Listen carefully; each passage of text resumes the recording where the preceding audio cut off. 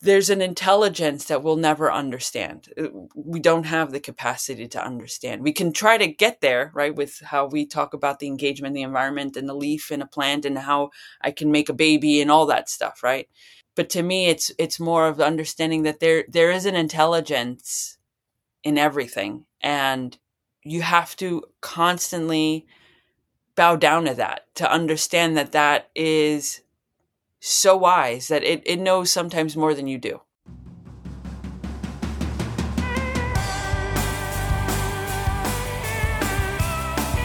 Greetings in love, beautiful humans. It's Ben Hardy, co-host of the Terrain Theory podcast.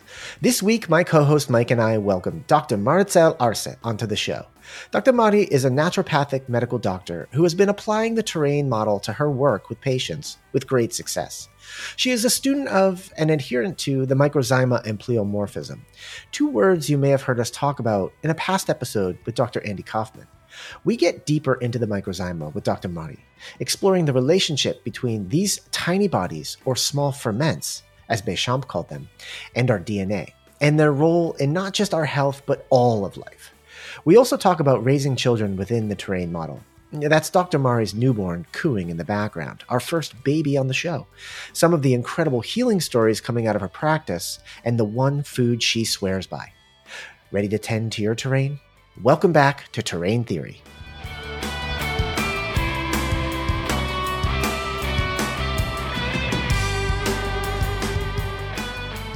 Okay, we are live. Dr. Marizelle Arce, welcome to the Terrain Theory podcast.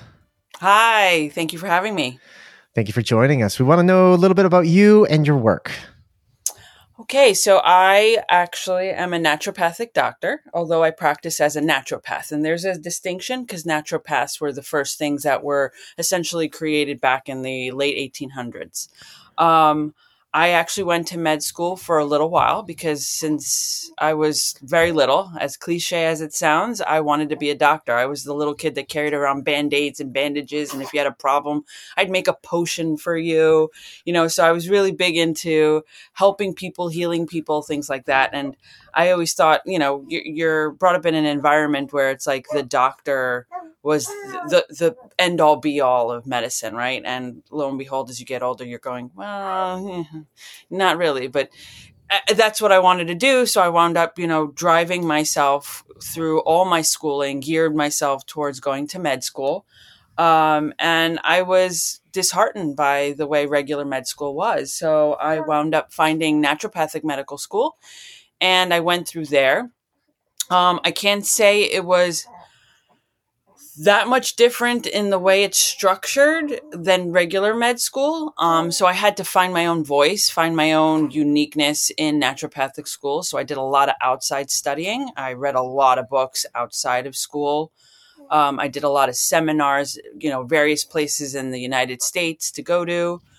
And I was actually drawn to a lot of unique ways of practicing, which I later found out was way that naturopaths practiced.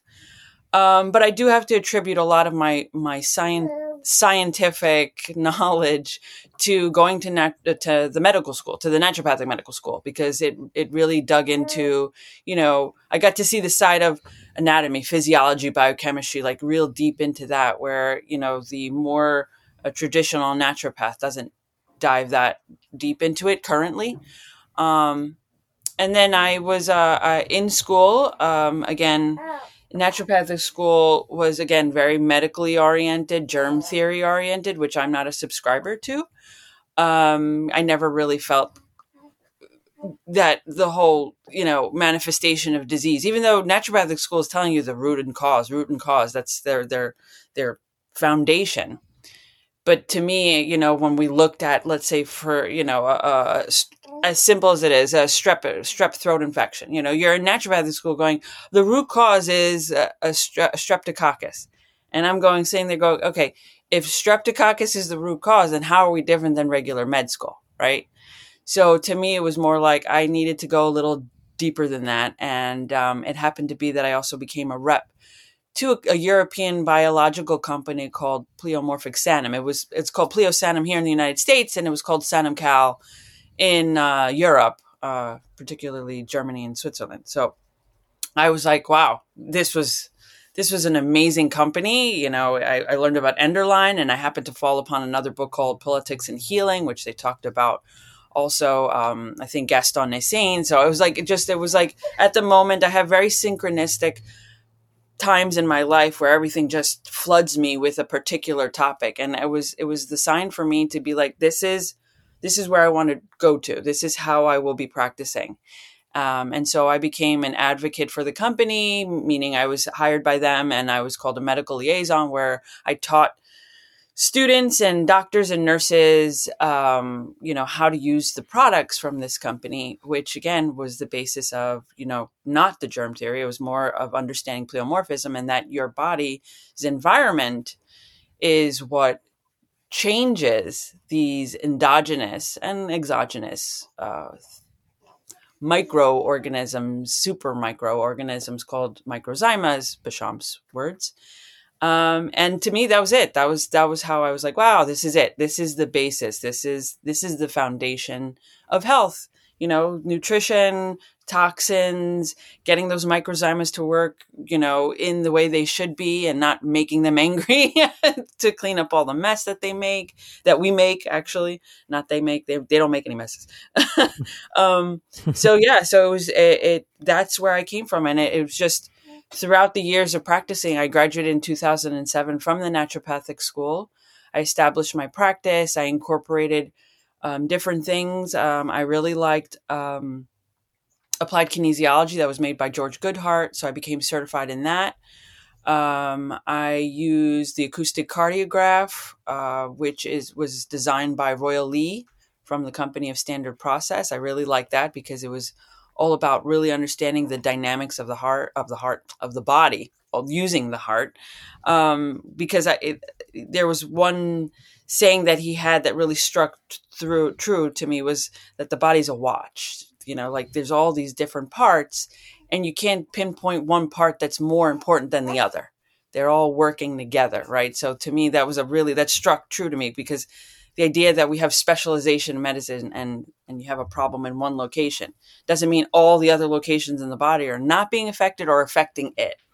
So I really like that machine, because people got to see how, tied together all the different parts. Like, they come in and they have a thyroid problem. It's not just your thyroid, just because the medical doctor says it's a thyroid. It's so many different things that could be playing off of, or that the thyroid is contributing to. It may not even be the starting point of the problem, So, and then I also use a regulation thermography, which is different than the digital thermography.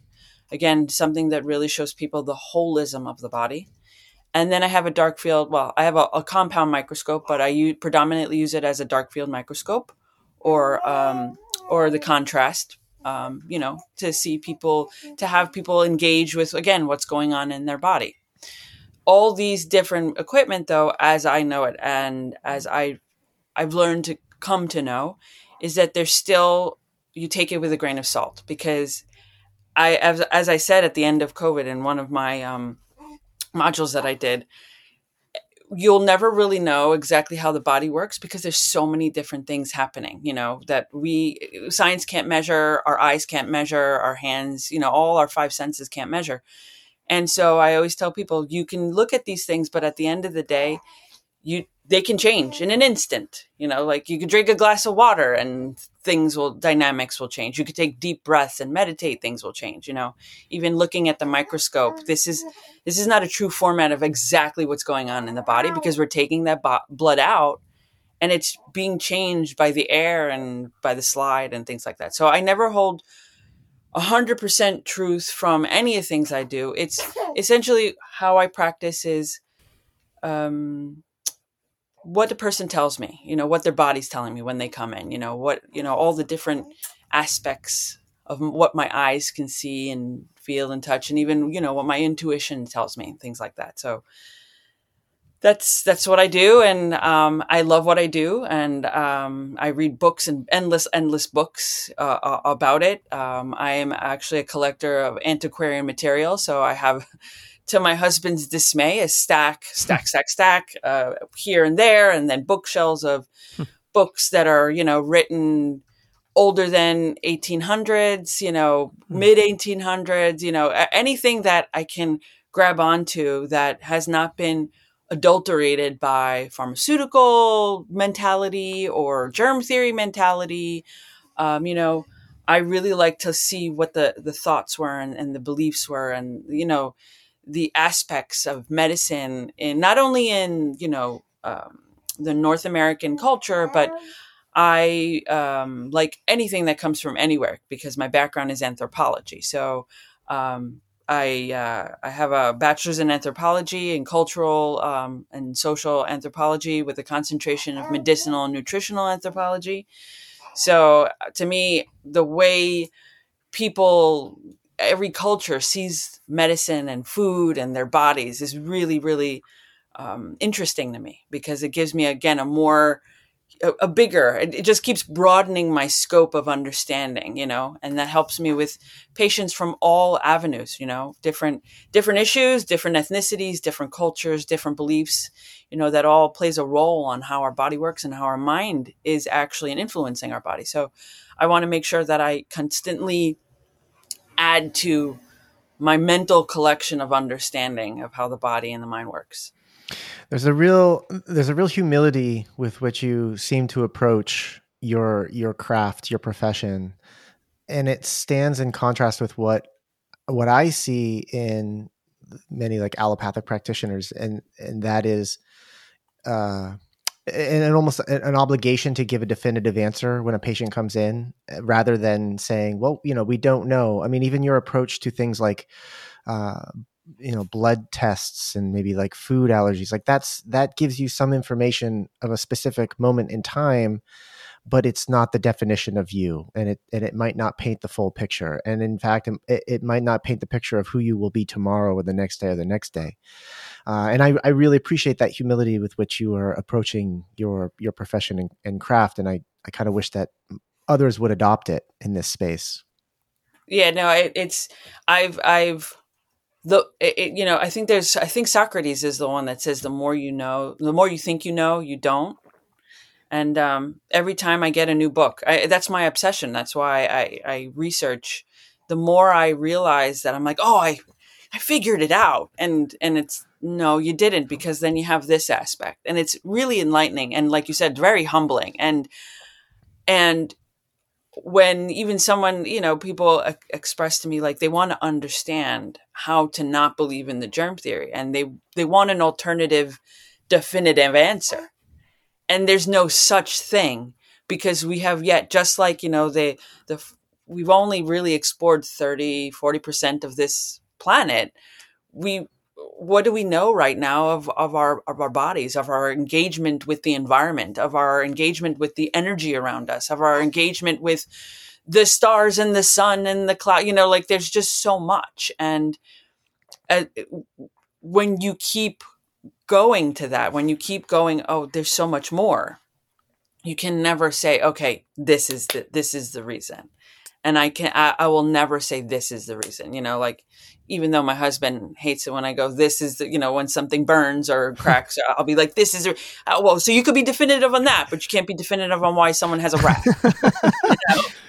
As a student of old texts, like you were mentioning, do you feel that there was a time in, we'll call it the distant past, where people did have a finer tuned sense of how we fit into this whole mysterious place, as relates to the stars and the moon and the sun and all Sure. that? I think they had a better understanding because they weren't definitive, because they understood the complexity of their existence, right? You look at natives, native North Americans, or you look at Aboriginals from Australia or South Americans, wherever you go, Africa. They understood that it was so much that they didn't want to define it, because if they defined it, then they would be something missed, Yeah. right? Something lost. The beauty of the interaction, and the beauty of, whatever it is that created us, or nature, Mother Nature, or the Great Spirit, or, the food you eat and the energy from the food that you eat. So I feel like they had a better understanding because they didn't limit themselves to a definition. They didn't limit themselves to a label, Yeah. and when I studied shamanism, and I mean the shamanism of like the cultures from Africa and South America and things like that, people did what they did. They knew that they were part of nature. And the shaman was always the one that actually made sure that, even the leaf that they touched and brushed up against would have a ripple effect, that the animal that they killed to eat had have a ripple effect. And that even, if the sun was looking redder or the moon didn't come out, that, it was just a new moon and there was no moon in the sky, that these will all have effects. And so if someone came with some issue, the shaman would explain it was, we have to take into account it's the crops didn't grow, or we didn't kill this particular, or you ate a particular part of an animal that you shouldn't, like all these different things. And I think that appreciation of how much stimulus, all the different things that, engage with us are essentially important to take in as an aspect of influence. And I think that's where we lost that, when the more we inculcated ourselves to, defining every aspect and labeling everything, we lost the understanding of that. And now we're stuck in a place where we have to go back to that, because it's like, oh my God, a rash. It's like, but I don't understand. This is the way you do it. This is the cream you put on it. Why isn't it getting better? And it's like, well, because we got to look at every aspect, and that it seems like it's a new thing for a lot of people, when in fact it's a very old thing. Yeah. It's like we have to unlearn how we learn. Right. One of my favorite quotes these days, and I hear Tom Cowan trot this one out often, is it's not what you don't know that gets you into trouble. It's what you know for sure that just ain't so. That exactly. It's exactly. Yeah, no, Tom Cowan has a lot of those beautiful little sayings. He collects them. Yeah. Yeah. Yeah. Dr. Mari, when you were in allopathic medical school, I'm going to make an assumption. I'm just actually ask for clarification. Sure. They don't teach pleomorphism or the microzyma, do they? Oh God, no. Oh God. So no. Why is that not taught? What is the controversy here? Why is like modern science not hip to that? I mean, we're looking at history, right? So we could go back to Béchamp and Pasteur, right? And so all the works of Béchamp have been thrown to the wayside, thrown in the garbage, essentially. And it was really only people who really subscribe, like the hygienists and the naturopaths and some of the early chiropractors, and, the people who really kind of just still stuck to the idea of, the environment engaging with us, that really followed that. But the moment that we started to have medical men, right? People who, you had medical societies in Europe. And then when medicine was brought over here, you had different types of medical schools, but the medical schools didn't subscribe to that. And that whole idea was thrown out. And then when it was reinvigorated by using the dark field microscope by many different early microscopists, like Enderlein again, I think he was in like the early 1930s. It was woo-woo. It was woo-woo because it was like, oh, you're just seeing, just like we claim virologists are seeing artifacts in EM. They were claiming, oh, no, it's just stuff. Like, that has nothing to do with anything. Like, that's your body moving or whatever. And it doesn't, because of the germs, really because of the germ theory. The germ theory gives answers. Remember that whole definitive thing we just talked about. So when the medical men and the medical schools and the guys of university became the doctors and bogarted the whole medical system, took away midwives and nurses and things like that, the germ idea is what allowed them to give you the definitive answer of problems. So microzymas would have murky, made that water murky, made questions come back. And I feel like that plus on top of that, when there was always a selling, pharmaceutical companies may not have existed in the way they exist now back then, but there's definitely a dispensing of sulfa medicines and mercury-based medicines. And again, those companies or institutions essentially were the ones that made sure that the germ theory was stuck to, because then you can't sell a medicine if the answer is iffy. So if it's like, oh, if it's a problem here, take laudanum. If it's a problem, here's an arsenic-based drug, Mm-hmm. Yeah, one disease, one cure. While Correct. We're on pleomorphism, you mentioned Pleomorphic Sanum was a company that you worked for. Is that right? Yes, Pleosanum. Mm-hmm. And what sort of products were they offering then? They're called isopathics. So homeopathics are dilutions to the point where you go past Avogadro's number, right? Where there technically is no physical matter left within the molecules of the product. Right. Isopathics are, they're, it's only 2 or 3 time dilutions. Okay. And what they do is they would utilize what would be considered an organism, right? So like penicillium or a certain bacteria, or again, another type of fungus or whatever it may be. And they would dilute it slightly down. And you would take this dilution to help the microzymas do their job better in the body. And they usually came in Salut.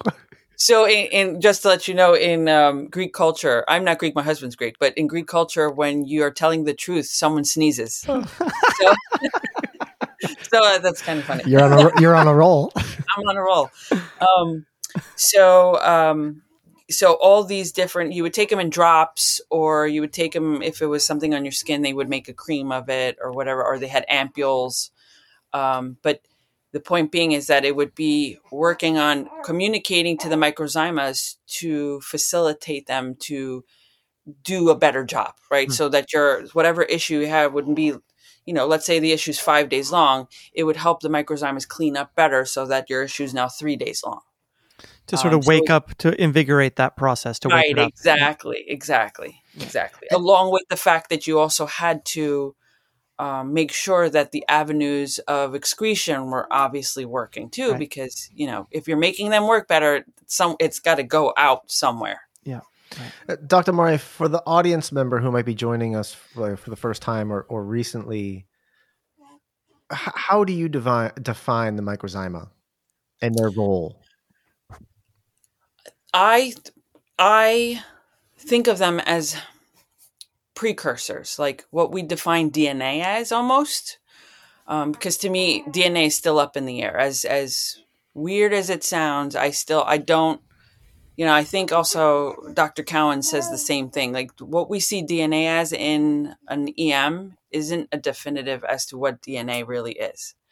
And I think the microzymas are more of what we think DNA is, in that they help facilitate cells in our body, along with things outside of our body, to create what they need to create. Basically, the idea of like almost a stem, like you take a stem cell and it has no direction.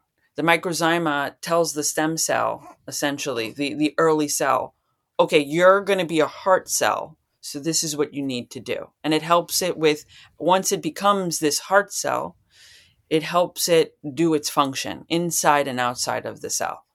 So I call them precursors. And I think they're pre whatever it is that they need to be. So they're either pre helping the cell or pre bacteria or pre fungus or whatever it is that their function is. But without them, our cells don't work. Without them, life doesn't exist.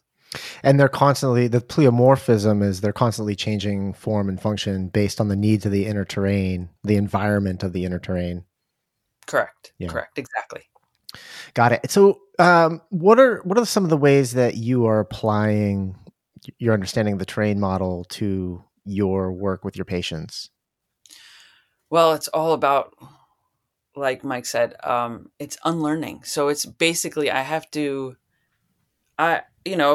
person comes in, they have an issue, and first I have to tell them the issue isn't what they think the issue is, right?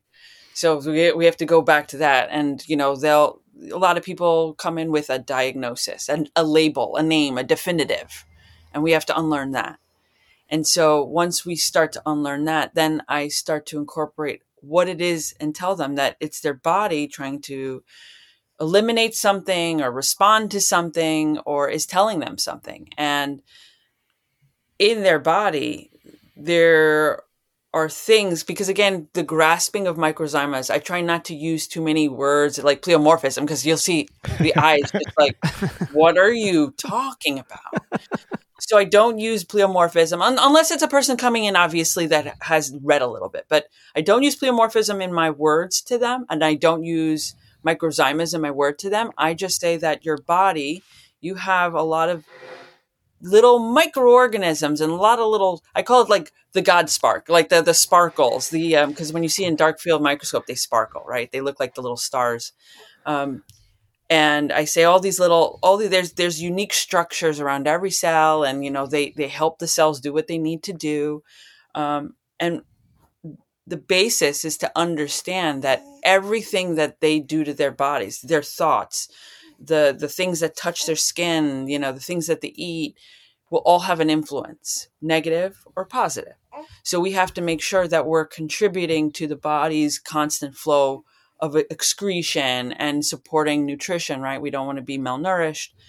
So it's basically just helping people understand that there's no definitive in their diagnosis, and to step away from that diagnosis, because just like in Fight Club, right? Chuck Palahniuk, right? Because you are not your fill in the blank, right? So you are not your Lyme disease. You are not your psoriasis. And that's important, because people get wrapped up with that diagnosis, and they walk around with these labels. It feels like everybody should have, like, the patches, like in Idiocracy, instead of a pharmaceutical company, you should have your diagnoses like all over, right? Because that's what people do.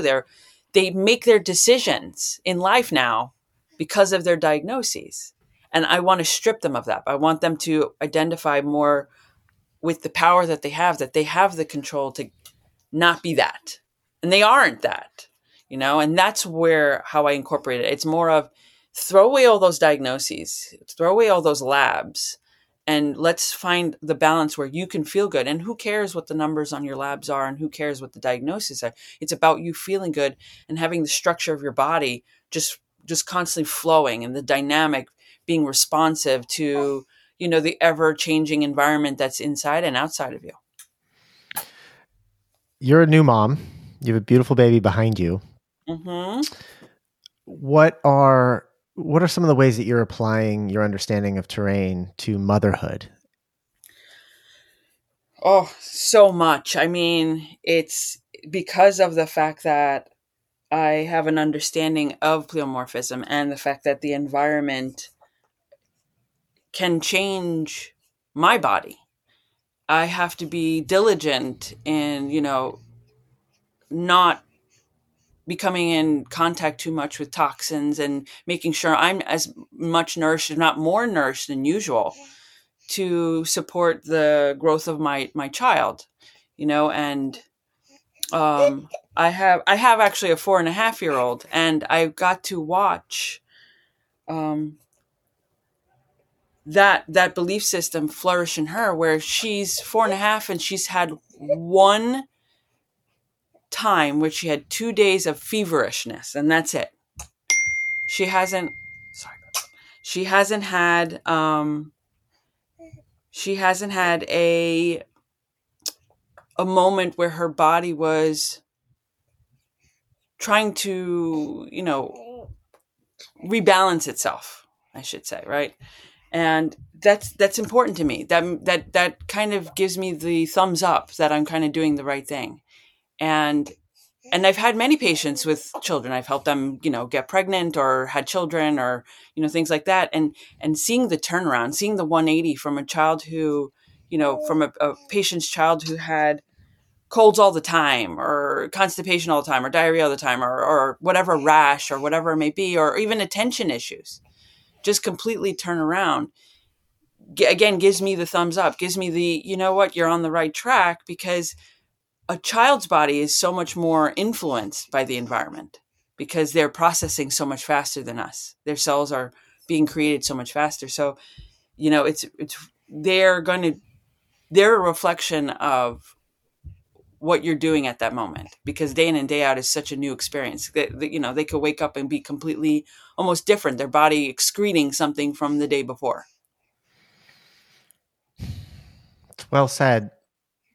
So okay, so you have a 4-year-old, so you're in it. What? Yeah, I'd love to just dive a little bit more into Sure. like the details. Like, what are some things that you're always making sure your child has? What are some of the things that you're avoiding? Maybe like some of what are some of those tips that you might share? So number one is where I'm a Weston A. Price chapter leader, and I've been with Weston A. Price since 2005. I raised goats actually when I was going to naturopathic medical school. I raised goats for almost 2 years.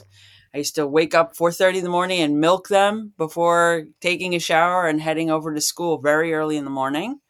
So I was a raw milk drinker quite early. Raw milk is a non-negotiable. Raw milk is an absolute, and that's from the get-go. The moment that my 4.5-year-old was not breastfeeding, it was a glass of raw milk. Sometimes I threw an egg yolk in there, because that I know that would be like, that's her armor, for the day. That's her when we walk out there and you've got car fumes and chemtrails and all sorts of things. That's her armor. That gives her the probiotics, that gives her all the vitamins that I know of, that helps her go to the bathroom, all those different things. Um, ensuring obviously that she's growing, ensuring that she's getting the right amount of protein and fats is super important because Hello. yes, you're right. Absolutely. Um, what we avoid is essentially anything that's really processed. We don't do processed. I mean, you're going to get once in a while the kid that wants to, oh, I want potato chips, and I'll try to get chips from a farm. The Amish make their own potato chips, but if I can't get my hands on it, something that's baked organic, I try to investigate as much as I can all the different companies that make food essentially. But I limit really, boxed and canned is not what I go for. We do fresh fruit, farmers markets, farmers that I know. I'm very much into local, limiting all the, getting something from a different country that has to be boxed and shipped and crated and is not really fresh, and we have a garden. Well, we had a garden. It's now the tail end of it, but, um, you know, fresh tomatoes and cucumbers and, you know, fermented veggies. She loves her pickles to get, again, more of her probiotics. So it's really more of just limiting like ultra processed or industrialized processed foods, incorporating more of the naturally processed. So you can't say you don't have processed food because cheese is processed, right? Right. So we do a lot of raw cheeses. We do a lot of meat. I make sure that there's organ meats kind of either ground into the ground meat, so the importance is to get a full array constantly. And it doesn't mean every day, right? So we know how 4.5-year-olds are. They might not eat, they'll have a piece of cheese, a glass of milk, and be like, I'm good for today. That's it. So, I know that she loves her milk, and we make the milk. Sometimes we put a little honey in it. Sometimes we put a little, it's a company that makes kind of like a coffee alternative because we don't drink coffee in the house. So it's like roasted chicory and roasted barley, and we put that in the milk, and she thinks she's having coffee milk. So so it's just experiencing food and tastes and flavors that all are easy to digest, and slowly it's just keeping that palate, entertained and opened. And even I like incorporating all sorts of cultural foods. Like I like Indian food. I make some Indian food and Thai food, Vietnamese, Korean. We love our kimchi, and it's just, I think food is a fantastic thing. I think people need to experience more different types of foods, different types of fermented foods, different ways of preparing foods. because there's different ways we can get our nutrition and our nutrients. And what about the pregnancy window? What were some of the things that you were doing to maintain your health and the baby's health? Pregnancy was just enormous amounts of raw milk, enormous amounts of fats, enormous amounts of eggs. Traditionally, there's lots of cultures that believed eggs really helped with the conception and the development of the child. And we know that eggs have folic acid, and one of the things that pregnant women should be consuming is folic acid, right? It was just an increase of the amount of what I normally eat, right? So instead of just a glass of milk, it was like a quart of milk. Instead of one egg, it was like 3, 4, 5 eggs. I had lots of bacon and lard and beef tallow I would fry some potatoes and make French fries with beef tallow. Yeah. And it was just basically just making sure again that I was going to the bathroom, evacuating as much as possible, making sure, I was really in tune with energy, making sure I didn't do too much. If I felt like, oh, that today something's going on where my body's using a lot of energy, let me just slow down and breathe and relax and read, maybe. It was keeping the stress really, really low and nourishing myself a lot. And I think a lot of the times we have too much of that, when you're pregnant, go exercise and do and keep going. And your body is making another human being, like you have to give yourself a little break because of the fact that you need so much. And a lot of the times women come to me, postpartum, and we're talking postpartum like 10, 15 years later, and there's things that need to be rebuilt now because they didn't take it in, but the growing child inside was taking it from them. So a lot of repair has to be done. A lot of renourishment has to be done.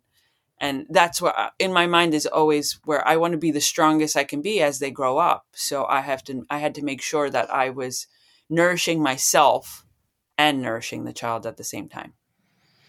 Yeah, we don't live in a society that makes it easy for pregnant women to step away and pump the brakes a little bit during that period. We have so many who will work right up until the moment they're giving birth, and they're working the same long hours, the same sort of grueling tasks, and then even afterwards, we don't really have a great like maternity leave or paternity leave program in Right. our society. Right. Absolutely. That's a big thing. That was a big thing for us is I wanted my husband to take as much of a break as possible. And that's important because the partner is there to also help, right? So he was doing laundry. He was, helping doing, all the tasks that I wasn't doing anymore. And you see pictures on Instagram or Facebook or wherever of the man after the birth sleeping, right? And people forget the mental stress that a partner is watching their wife or significant other birthing. The pregnancy at the tail end is stressful, and then the birthing, and then the recuperation.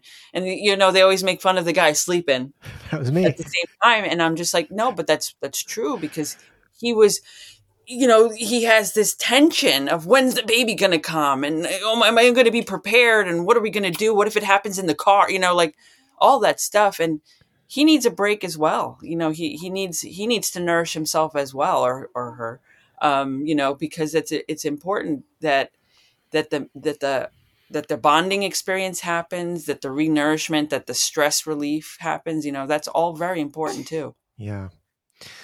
Yeah, well said. We certainly need to create better space, I think, in this society around that whole process for the family.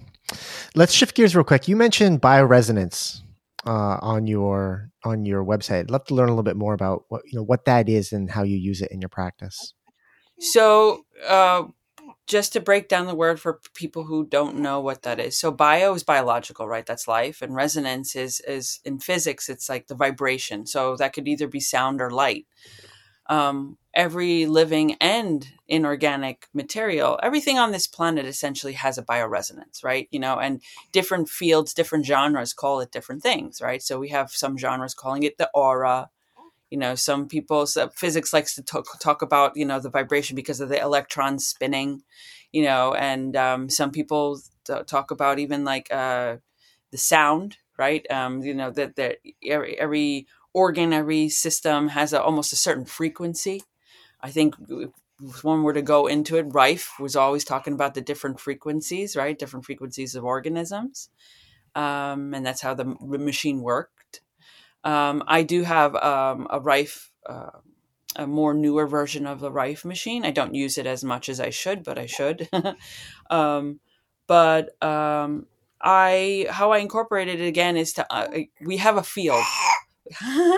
We have a field. We have a resonant field. Whether, again, you believe in auras or electrons or whatever it may be, we all have fields. We all have electromagnetic fields. We have our own our own biological electromagnetic field, right? And it engages with different things. It engages with the person next to you. It engages with your child. It engages with your dog or your cat. It engages with the plant, and we also have things that may not be as beneficial, like your computer, your cell phone. They have also a resonance. They have an electromagnetism. So educating people on the fact that they shouldn't put their cell phone in their back pocket, educating people on the fact that they shouldn't have their laptop on their lap, especially men who are trying to have babies, right? So for me, it's really important that education needs to be even more reinforced, because I see a lot of people who are natural practitioners not talking enough about the different fields we engage in. Every time we walk into a room, even before we walk into a room, our field is engaging with the things that we're about to step into. And I always explain it to people like, sometimes that feeling you get right before you walk into a party, I go, that's your field engaging with other fields. And I go, sometimes you may not even step into it. Let's say you go to a party and you stand outside because the party's an inside-outside party. You never get inside. And you find out later that the people inside, were having the sniffles or the whatever. And all of a sudden you have the sniffles. That could have been your field engaging with their field of detoxification. You know what I mean? It could be as simple as that. But people have to, there's another unlearning, right? That we are these constructs of physicality that have no other engagement other than if you touch my skin, right? Or if moisturizer goes on my skin, or if you smell fumes of a paint, there's so much more engagement. And bioresonance is helping people understand that,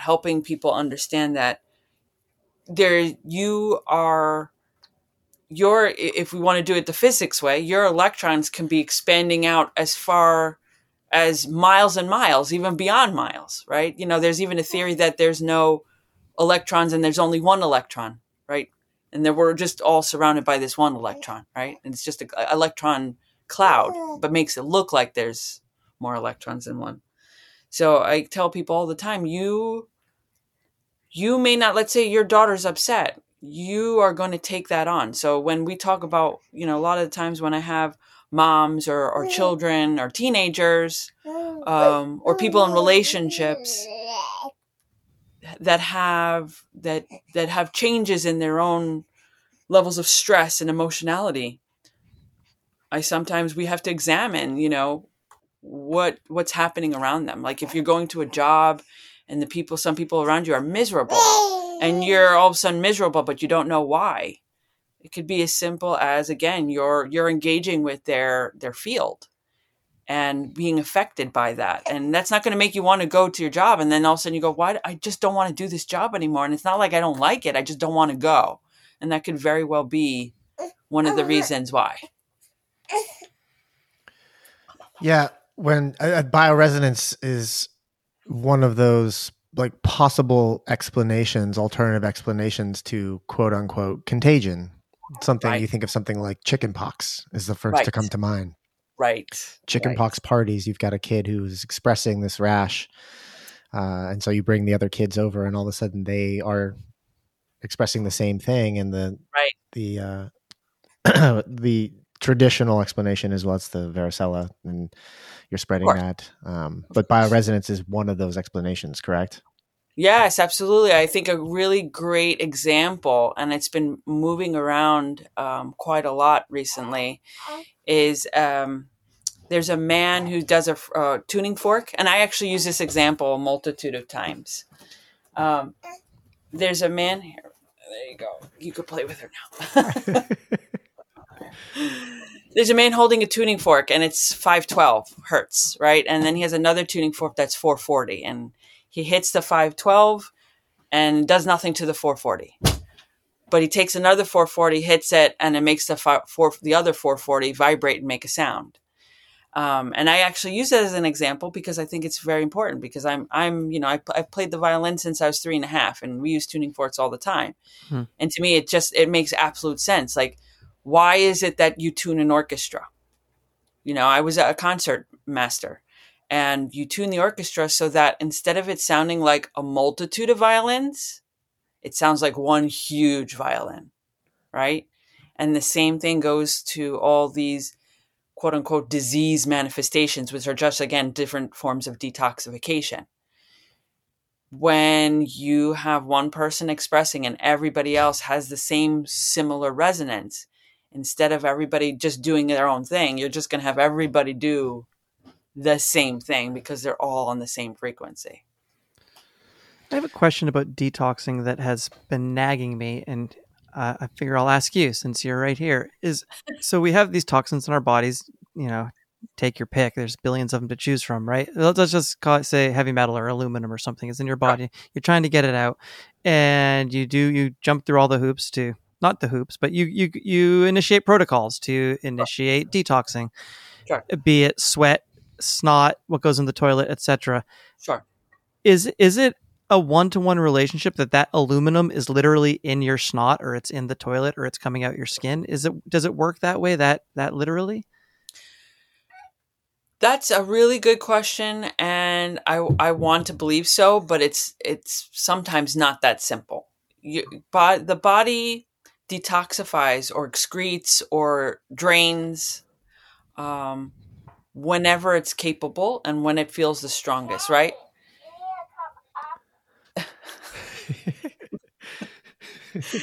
That's my 4.5-year-old. 4.5-year-old. Yay.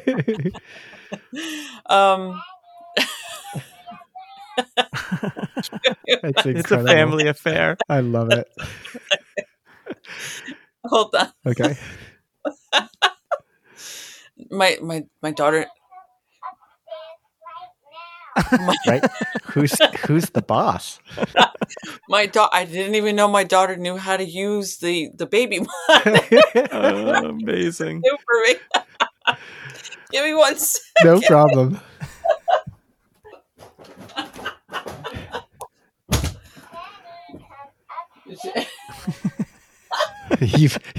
You got your hands full. Oh no, she's a smart one. It's beyond, like, I don't remember being that smart. Yeah.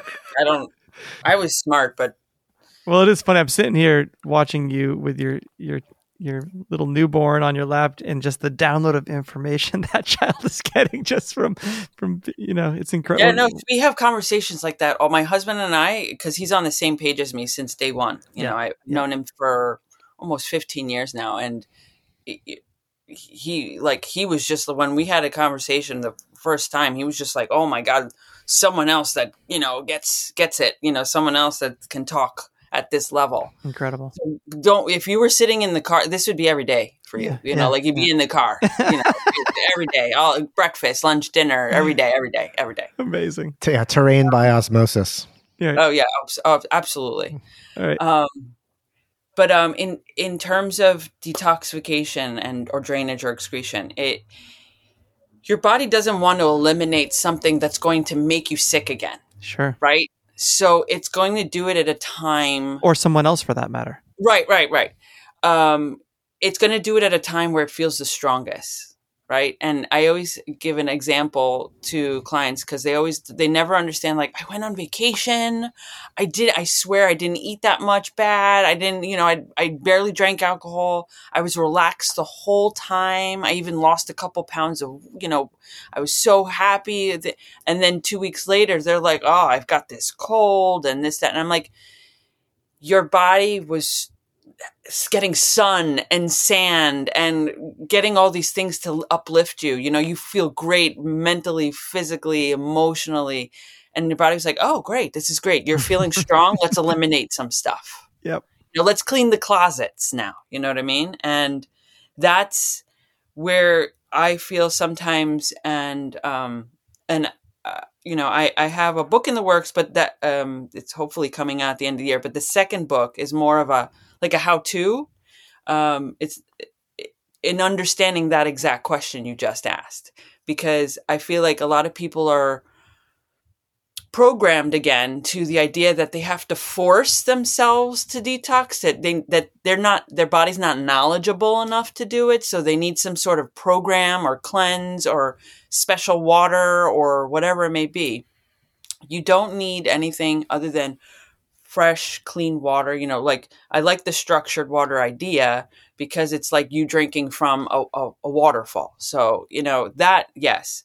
But in terms of special water with special, vitamins in it, that doesn't suit me. But the idea is, once you give your body the sunlight and the fresh air and the clean water and nourishment, without the toxins, without, being constipated, making sure you're excreting, your body will do it. And eventually, if that flow continues, will excrete that arsenic, excrete that aluminum, excrete that stuff in small amounts, without you even knowing. As long as you're not stressed out and your body's all clenched up, and or emotional or psychological stuff or whatever it may be, your body will just slowly but surely, clean it It's out. almost like a homeopathic dose of detox. Just like Right. Exactly. And it might be in your snot. It might be in your, your tears. It might be in your urine, but you need that flow. Yeah. You need the positives in and the yuck out. And of course, that speaks to the idea of just throwing the Band-Aid culture that we live in, where I'm sick, I need to up my vegetables or my mineral. Well, obviously, we should just always be eating this way. So it's a constant flow of getting the right nutrition in, so your body's always optimized. Mm-hmm. Correct. Exactly. Yeah, and then you think, how many people out there get themselves into a state where they are finally healthy and they've achieved a better balance internally, and then they have the symptoms of a detox, and then they're throwing medicines at it to suppress those symptoms, and then they're just back on this vicious sort of downward spiral. That's right. It's the merry-go-round that, there's a great GIF of that where it's like a person hanging onto the merry-go-round and just, being dragged along the merry-go-round. It's my favorite because it's like, oh, you just started, and then you're suppressing, and then you're going to feel better and suppress it again when it comes out and back again, over and over. Yeah. Yeah, it's a lot of work to extract ourselves from that paradigm. Yeah, no, it is, because again, it's even like cartoons, it's just this incessant need to either expedite a process or to force a process, and we've never really accomplished the idea of just having faith in the body's capabilities. And that's the reinforcement, not only in our educational system, our entire medical system, is this idea that the body has some sort of stupidity. Like, it's just, it can't. So we need to help it because it can't. Right. Yeah. Dr. Mari, where is spirituality or higher power? Where does that sit in your life and your practice? Oh, it's very important. I mean, for me, it's like I said, early on, I see that the sparkles of the microzymas, or you can't see the microzymas. They're super micro, but when they're in their more, they have three forms before they turn into bacteria. So right before they turn into bacteria, well, I shouldn't say right before, they're bigger, so you can see them, and that's that sparkle that you see in the dark field microscope. And to me, the fact that they are still these unknown things that are amorphous, right? And that they are needed for everything to actually exist. That for me is, when you see that, when you know that, there's an intelligence that we'll never understand. We don't have the capacity to understand. We can try to get there, right? With how we talk about the engagement, the environment, and the leaf in a plant, and how I can make a baby and all that stuff, right? But to me, it's more of the understanding that there is an intelligence in everything, and you have to constantly bow down to that, to understand that that is so wise, that it knows sometimes more than you do. And it goes back to the initial conversation of being humbled. And that's what humbles me all the time, is that the best I can do is always try to help it, help people, let it work through them, and bring it out of them, empower them to understand that they are connected to that. No matter if you believe in your religious God, or whether you believe in Mother Nature, or you're a Wiccan, it doesn't matter. There's a power within you. Your existence is an expression of that power, because you wouldn't be here if that were the case, right? So it folds into, I don't talk about it as, in a religious sense. I don't really emphasize it hugely to every person that walks in my door for help. Although there are people, that need that type of, support and understanding of having faith in their body, because faith is a wonderful word that I feel needs to be emphasized more, even with natural practitioners, to have faith that your body does know. Just, and it's not blind faith. You see it, right? You cut yourself, you bleed, it scabs, it goes away. You didn't have to look at it and stare at it and concentrate on for your body to heal. It just does, which means that you have to have faith that that process exists for all the different functions of the body. That's so beautifully said. I think that lesson right there is one that I hope resonates with the listener and the world beyond. Dr. Mari, what are some of your more memorable success stories? Oh, so many. That's why I love what I do, right? My favorites are a woman who came in with an inoperable brain tumor. She had a couple years, but we used a lot of Pleo products, a lot of raw milk drinking. She came in with the brain tumor, couldn't walk, wheelchaired, very dizzy, all sorts of things. And this was 9 years ago. She's still alive today. There's no tumor in her brain, and she walks with a cane. So, you could call it a miracle. You could call it, you just let the power of, your whole body working together and removing whatever garbage, that's what happened, and those are one of my fondest ones, is having a woman who is told she's going to die in less than 2 years and in a wheelchair, and having a nurse help her she's now doing everything on her own, and she walks with a cane, and she's still alive today. Did she do any other form of therapy, chemo or radiation? Nope, nothing. It was an inoperable one. Radiation, it was more by the corpus callosum, like in the center of her brain, so radiation wouldn't have really done anything. So she did nothing. She just subscribed to she was a very, very religious Christian. So she just, in the hands of God, essentially, for her. And I said, well, if that's what you believe, then we're just going to get that energy right through you and make it come out with all the different things we'll do. So it was actually really helpful that she didn't do anything, because then I didn't have to fight against any type of more detoxification of more toxic material. So I subscribe it even more to that, to the fact that I wasn't fighting with her body as well.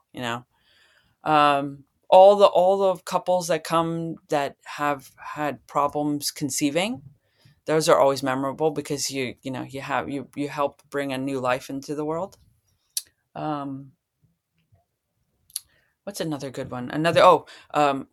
A couple of couples I had, one of the partners were supposedly diagnosed with HIV.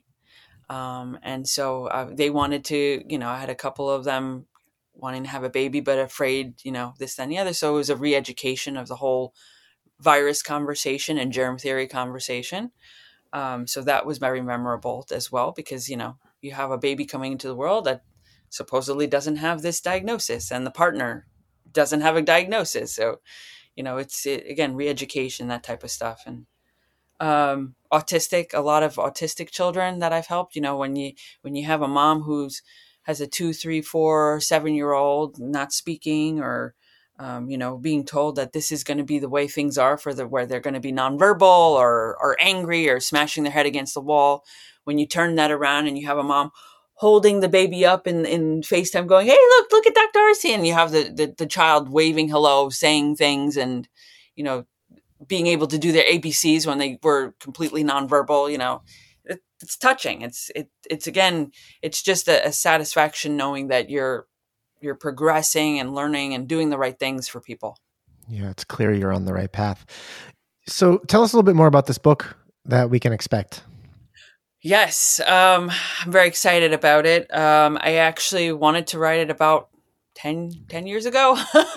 and, and then finally, when I had a lot of free time during 2020, um, I was pushed by good friends of mine who were got educated by me during 2020, in terms of what was happening. And they were like, "You really need to write this down, because people are going to believe that, and they should be believing what you're saying." So I really, my first was only, I think, 2.5. So she was still nap time, that type of thing. So it was the only time I got to write, was when she was taking her long nap of 2 hours, and it would be every day, just typing away, or, recording. And then my husband would be transcribing at 10 p.m. at night. And it's basically a little bit of history, because again, I'm a history lover. So it's a little bit of understanding what happened with Béchamp and Pasteur, and an explanation, more so in history, of why we saw diseases in history, right? Like, it was the tanning toxins of leather in the rivers, and, or, it was some sort of toxins coming from, fumes from industry. Typhoid Mary wasn't a typhoid bacterium, but rather all the stuff in the Hudson River, and they were getting the big ice cubes from there. Like, it was I really went into explaining all the different aspects of health historically, and big name people like Florence Nightingale talking about hygienics, talking about fresh air, and clean water, and sunlight to help heal people, and so that's part of the book, to explain historical issues, right? And then I go into pleomorphism and explaining it to the point where, and I'm a big advocate of being able to explain something to a child. Like, to me, my mom was an electron microscopist. She was a hematologist. She was a biology teacher, natural life science teacher. So she taught little kids. She taught like 10, 12-year-olds. And she always said to me, if you can't explain it to a little kid, then you don't really fully understand it, right? So I'm big on, I need to be able to explain pleomorphism to the point that you could teach a child. And this book, in this section of the book, is all about learning and understanding the microzymas, or the protists, or this, whatever you want to call them. And understanding how they're involved in our life, and how they're involved in what we call disease, and why they're important. And then the end part of the book is more about, again, the empowerment, that we have to remove the idea of catching, of calling it dis-ease, that we're not fighting a cold, like, it's reframing your brain to understanding that we have to work with the body's detoxification, that you have the power to be healthy, that you don't have to choose to be sick. So it's a lot of empowerment at the end part, because you're getting all this information about where disease is coming from, and you're getting all this information of pleomorphism. I wanted to just at least end with, what you can do a little bit on how to incorporate all that information for yourself. Wonderful. And that's coming out, you think, hopefully By the end of this year. I have to do a little bit more editing. I have a wonderful editor.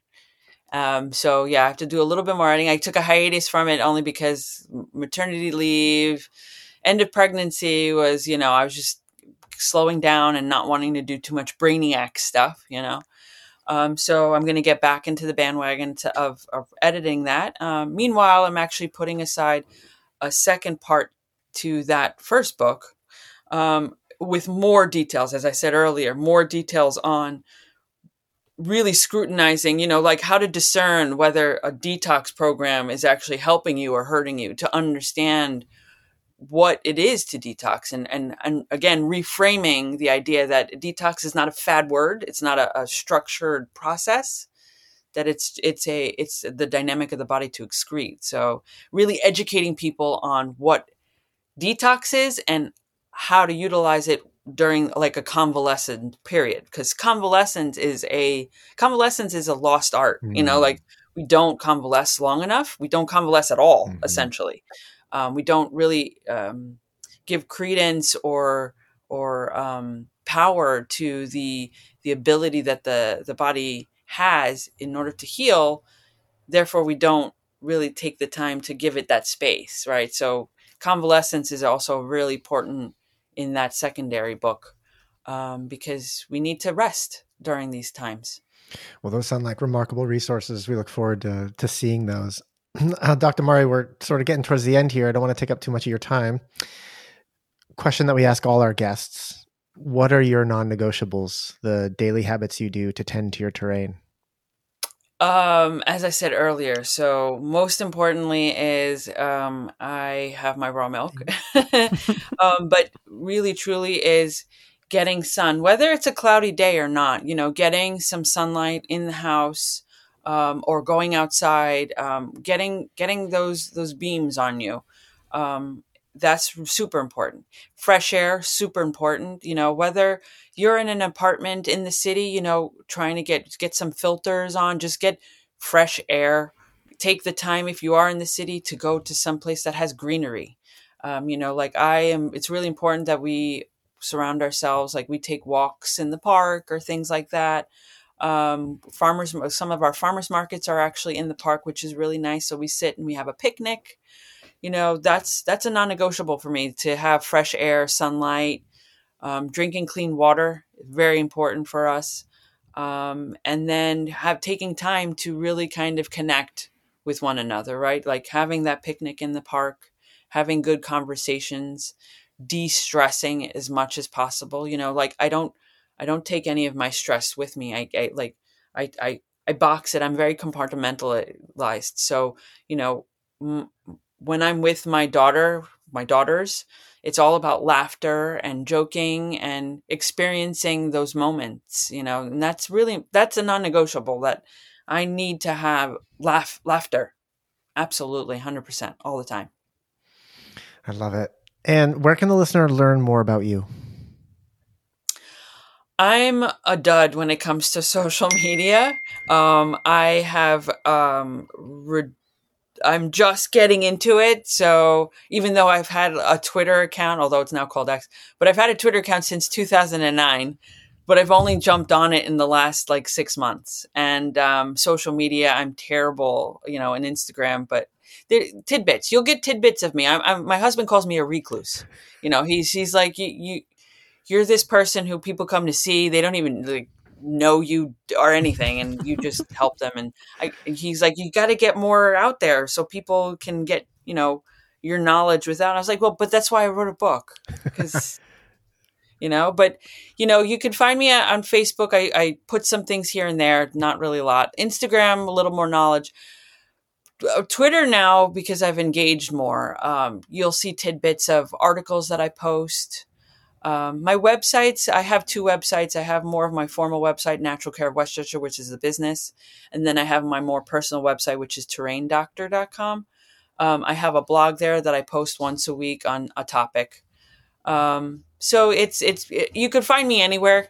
You could catch me anywhere, but I'm actually very social in that if you decide that you want to give me a call or text me, I'm all about like, I'll speak to you for 15, 20 minutes. Not a problem. I'm really that. I'm more of a one-to-one engagement type of people. I'm like the old fashioned, I don't do that social media thing, like I try to, but I'm really bad at it. Humble and accessible. Love it. It's a great combo. Well, Dr. Marizelle Arce, thank you so much for joining us on the Terrain Theory podcast. It's been a Absolutely, it's pleasure. my pleasure, guys. Thank you so much, Ben and Mike. Thank you. Wonderful. You guys, your podcast is amazing. Thank you so much. All in the pineal room. The after party in the pineal room. You are in the pineal room. Jamaica man, welcome to the after party in the pineal room. Being caffeine free hasn't tamped you down at all, Benjamin. That was so forced. That was every lap I had. Come on. No, you're a natural. You don't need that shit. Folks, both Mike and I are, going on 2 weeks caffeine free. So we took our lessons from Mr. Christoph and we just said, okay, let's do it. We're going to give this a shot. And here we are. We're still standing. Still in the pineal room. Yeah. Well, all right. We're going to talk about Dr. Mari, but first let's just check in. How are you doing being completely caffeine free? You're like a week plus now, right? Yeah. It's funny. I didn't write a little mark in my calendar or anything to sort of take notes or anything. I'm just sort of winging it, but I think it's about a week. And today is the first day I don't feel, I want to choose my word carefully. Complete garbage. Sure, let's go with that. I feel like I'm achieving ballast now, and about a weekend, which is sort of what I thought. I thought by the end of September, I'd probably start to feel that this was a normal way to feel. But yeah, the first week was a slog. Plus, August was such a grind, and there was just so much going on that to throw that on my plate in the midst of all I've just been through, it was a lot. So I've been just sort of trying to remind myself to go easy and take it one breath at a time, as Dr. Rob would say. One breath at a time. How are you? I decided, so I'm just back from a pretty epic trip to the Grand Canyon. And the day I left, it was August 31st or something. So this is right after the Hoot. Right. So 2 days after coming back from the Hoot, I had to pack up, fly at a Manchester airport at it was a 6 a.m. flight.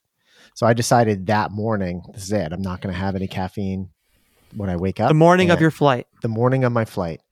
And just went that entire day, didn't drink caffeine. Then I was like, all right, I'm on it now. I'm heading into a canyon. I'm not going to have my phone on at all. Yeah. I know there's going to be coffee and tea options, but I'm just going to give this a go. What better time Amazing. than when I don't have any work to do? I'm just going to be floating down a river and swimming in a river and seeing this epic landscape. And it was awesome. I mean, it was awesome just because of where I was. I think it was a perfect environment to drop caffeine. However, on the day I got the first day of work, full work after getting back, which was really just 3 days ago, Monday. Right. Combination of being jet lagged. I didn't sleep that much on this trip. Yeah. And then having a full, just boom, we're back in it. I was pretty bad. And I was close, man. I was really close to being you know what, I need the mate. But I sat with it, it was it was the whole painkiller thing. Right. I'm going to feel this pain. And the fact that I feel this way really tells me how badly I need to be off this. Yeah. Or maybe how important it is to experience being off of it. So made it through, got a couple really good nights of sleep, just sort of back in my nice routine, morning sun and, all that fun stuff. Good. And I think today, today I feel pretty good, feel pretty energized naturally. And you were able to keep the headaches at bay just by going cold turkey Didn't have any headaches. And again, I think part of it was because I was on the Colorado River in this beautiful space. Yeah. I was able to just jump in the river whenever I wanted to. And that just, it was a natural whatever. Incredible. Yeah. So here's where we are. And I don't know about you. Well, first of all, the prediction that you thought by the end of September, I actually think it's going to be a longer process. Right. I think that given the number of years that I've been drinking caffeine regularly, I think it's going to be a long process of working this out of my, mind, body, spirit. And I'm prepared for it. I'm okay, I'm going to be in this for the long haul because I think it's going to take it might take, I'm ready for it to take a while Yeah. before I really start reaping the benefits of being off of this. I think that's intelligent. We all want that quick solution, that quick fix. Like, oh, I kicked it, now I'm fine. But I think you're right. It's gonna be a long slog and Yeah. a beautiful sort of elevation over a longer arc. Yep. I Yep. agree. So I see we're it in too. it. We're in it. All right, Dr. Mari. Ah, what a beautiful woman.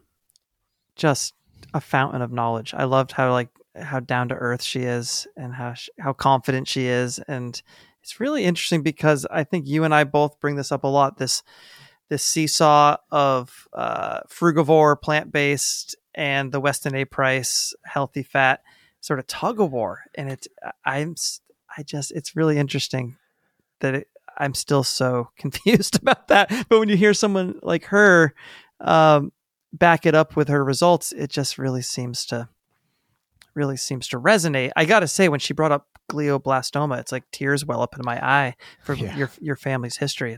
And to hear her like these success stories of people being able to detox from that, it's really something. Yeah, I know. I sort of had to bite my inner lip to keep from, the waterworks. It's easy, man. It's easy to look back and go, what if, like what could have been, Right, and you right, can right. just operate. You can just, you function on what you know now, or what you think you know now. And that's an impossible decision for, like a family to make, parents to make. Imagine like your kid has that diagnosis. It's one thing if you're an adult with that diagnosis and you're like, I'm going to go this route. I'm not going to do radiation operation. I mean, in her case, it was inoperable, but right. her options were limited. But we put our faith in the people that, in the people that we've seen to take care of our health. To oversee our health. We put our faith in these folks from an early age, and when they say this is the best course of action, you take it. And that's what that was. Learning experience. I mean, in many ways, I think that's how you ended up here. Very much so. Doing this podcast. Very much so. Yeah. I think a lot about that. I think a lot about that journey and Josh's journey. And I mean, I've said it before. I've said it to you. I think I've said it in this after party that if I were given a cancer diagnosis, like the first thing I would do is check into a Costa Rica water fast retreat. Yeah. Like that. Any significant kind of diagnosis, that would be my first course of action based on everything we've learned along this journey. Yeah. Or though actually now it might just be give Dr. Mari a call. Yeah. Cause I think there's more to it. I think fasting is one protocol, but I think there is something to be said for continuing to nourish your body in the right ways. Like you can continue to put food in your body, make sure that the right foods, avoid the wrong foods, and then just get everything else right. It doesn't I don't think it necessarily has to be a water fast. And I think there might be circumstances where the water fast might not be the best option. Sure. It might just be too drastic, but I think in that instance, I might actually consult a person like Dr. Mari and just say, hey, this is what I'm thinking. Anyway, that's, this is all hypothetical, but she makes a strong case for nutrition, which is sort of part and parcel of always be detoxing. It's like they're two sides of the same coin. I thought of that when you started talking about detoxing, the always be detoxing thing. And I guess that is the case. Like your body will do it. Your body will always just naturally do it. You just need to create the environment where it's optimized to do it. Yeah, that's right. Yeah. And then don't freak out when it starts detoxing and you show some symptoms of something. Because that's the goal. E.g. a skin rash. Yeah. And I'm like kind of on that topic. I'm sort of bracing myself because if cutting out caffeine, if caffeine is a poison, is a toxin, and we cut that out and we're creating a better environment for continued detoxing, I just got to be ready. You got to be ready. Some nasty shit might happen. We just got to sort of brace ourselves and be ready. Certainly. And know that it's going to be better on the other side. Yeah. And was this your first time meeting Mari? Yeah. So there'd been some interactions. I don't even know if I directly interacted with her in the Terrain Family Telegram channel, of which I'm a part, and will often pop in just to read. I just saw her. She's a fairly frequent contributor there, and it's always really insightful observations and a lot of conversations around pleomorphism and the microzyma. And it's like, wow, she really just knows so much. We got to get her on. I'm glad that we did. So that was really the only interaction, was through the Telegram. Well done. Yeah, no, I have to have so many great notes here, but they all seem to validate this pleomorphic phenomenon and to support it with nutrition as a means of detox. It's just compounding what I think we've been, where this path has been leading us to. So it's just nice to get that validation again. I loved your idea of French fries with beef tallow. It's like, you don't have to not eat French fries, but just like cook them in some beef tallow. It's 100%, the best. 100%. Yeah. And there were some fast food joints. Like, didn't McDonald's used to cook their fries in beef tallow back in the day? I'm fairly certain that was the case. Yeah. Let's not go there, but that could be. Well, we're not literally going to go there, but it is interesting that, some of the earlier forms of this fast food might have actually been cooked in something as healthy as beef tallow, and that obviously that went out the window. Yeah, interesting. Yeah, isn't it fascinating? My mind is reeling over the fact that something as foundational, as fundamental to biology as the microzyma and pleomorphism is still so fringe and not accepted by like mainstream science. You know what it made me think, Ben? In this culture that seems to, in a manner of speaking, want to kill God. It's like they just want, they just don't. God is out of the conversation in like enlightened modern time, quote unquote enlightened progressive modernism. It seems, right. Yeah. But pleomorphic seems to have a godlike quality. It's like this. It's this intelligence that we'll never understand. It's sort of like directing everything, and yet we can't even really see it or know how it works. And it seems part and parcel of that. It's just like not letting God into the room.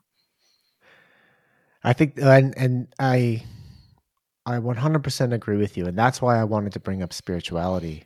I'm glad you did, right? And I had a strong suspicion where she was going to take that. And I think there was a lot more we could have talked about. One of my questions that we didn't ask her was like, how do you fix this broken like healthcare system, sick care system? And after her response about spirituality, I think like that's a big piece, is reinserting the higher power, the reverence for something bigger than yourself, into our lives, into all of our lives. And I think that this sounds hyperbolic, but I really feel that atheism is dangerous. Yeah. I think it's dangerous to the individual, and I think it's destructive to the individual. And I'm going to maintain that. Like, that's where my head is at, and it's been at for a little while. I've never articulated it like this, but I believe that. I think that's well said. And the individual, but the culture too. Like, how can we live in an atheistic culture? Yeah, you extrapolate. You're looking at it. We're looking at it. Yes, I believe we are. Yeah, I believe we are. And like Dr. Murray, I think you don't need to, pigeonhole within the dogma of a specific like religion. But I do believe that some reverence and for something bigger than yourself, life force. Yeah, she pointed to like the indigenous understanding that there's a complexity of existence that we can never and should never even strive to understand. Let Correct. It be. Embrace the unknowing. Yeah. Like, embrace the mystery. Accept that some things will simply be a mystery, and we're not equipped to understand everything. Yeah, I think that there's a real freedom in that. Agreed. So she's a beautiful, like, she straddles those two worlds of like the humility to embrace the unknown and having some really like tangible results from the people she's worked with via nutrition. Right. Yeah. Embrace the unknown and the unknowing, but still like stock your bookshelves with books that were written prior to the 1800s. Yeah. And drink raw milk every day. Yeah. She is a huge raw milk advocate. I know. I went looking for raw milk yesterday. I couldn't find any. It made me think I really got to get back on this and stock my fridge with it. I've never once in my life had raw milk. Ever. I got to find it. Well, in the words of William Wallace, that's something we'll have to remedy now, isn't it? Yeah. Have you gone on the hunt for it? Oh, well, you're not doing dairy, so Ruthie doesn't do dairy, but I do dairy. I'm gonna find it. Okay. I haven't tried that hard to find it. I know it can't be too far. Well, here's one of the reasons why I'm really hot to trot to stock my fridge with it right now, because I really want steamed raw milk with the dandelion. Because that is a coffee for me. That's a coffee replacement. That dandelion blend, the dandy blend, it's so good, so good, and it's got chicory in it. Because she mentioned that, I wanted to ask her, Dr. Mara, if she's off just coffee or all caffeine. How long she's been? Man, we got to get her back on when her book releases. We should bring her back on to talk about her book. But we could dive into that. But that dandy blend in some like warmed up milk is a coffee replacement. The taste of it, anyway. No, I know that's been my surrogate is the dandy blend, and you've heard me talk about. I add a little mushroom powder and some shilajit and some coconut oil, but I do put half and half in. Which if you're Jason Christoff, you're drinking pus. It's like I can't pour like pasteurized milk into anything now. Like fucking Christoff, pus drinker. You're just another pus drinker. Michael. It's brutal. It is brutal. I don't even know why you're on this podcast. Pus drinking Dr. Miranda. Yeah. I'll embrace it a little while longer. Yeah. All right. Well, let's get you some raw milk. Let's get on the hunt for some raw milk. It does make me wonder, just as there is a findaspring.org. Yep. It really should be like one central database for finding raw milk. Probably my local Weston A. Price chapter leader, Dina Falcone, would know where to find raw milk. I bet she would. Yeah. I bet she would. All right. Well, we're on the raw milk hunt. Michael, it is great to see you again, sir. That was a long little passage that we were not podcasting. Correct. Yeah, because of the hoot, and then I was away. Yeah. It's nice to be back. We've got a whole bunch of fun guests lined up. And a few to line up. I really want to get Victoria on, who came all the way across the country from Washington State to attend the Hoot because she's a terrain theory listener. And that was so meaningful to me, and I think you as well. So let's get her on to talk about her experience. I'll reach out to Victoria. Let's see if she wants to hop on. Yeah, great. Yeah, shout out, Victoria. It was great to meet you in person and spend a little time at the Hoot. Very, very grateful for your presence. Yeah, the Hoot was so great. And it's like it happens and it's gone. It's like poof. It's such like a monumental synergy of energy. Like all these people coming from all over, and more of our terrain family coming and being part of it. And it's the fact that you did that big Grand Canyon trip, but you still got your ass to the Hoot was so meaningful for me because I know summers are busy and you got a lot going on.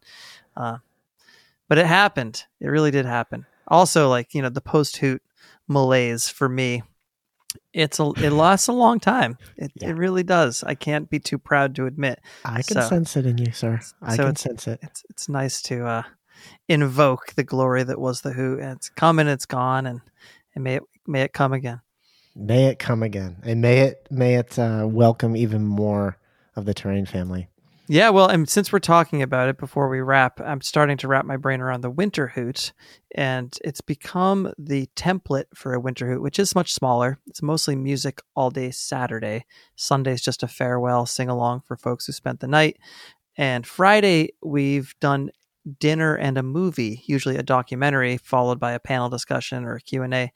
And I really think I want to show a geoengineering film that the folks at our geoengineeringage.org have recommended and have been championing, and maybe get Dr. Rob back down to lead that panel or do the Q&A, and of course some breath work. So that's the wheels that are turning Hoot-wise in my head right now.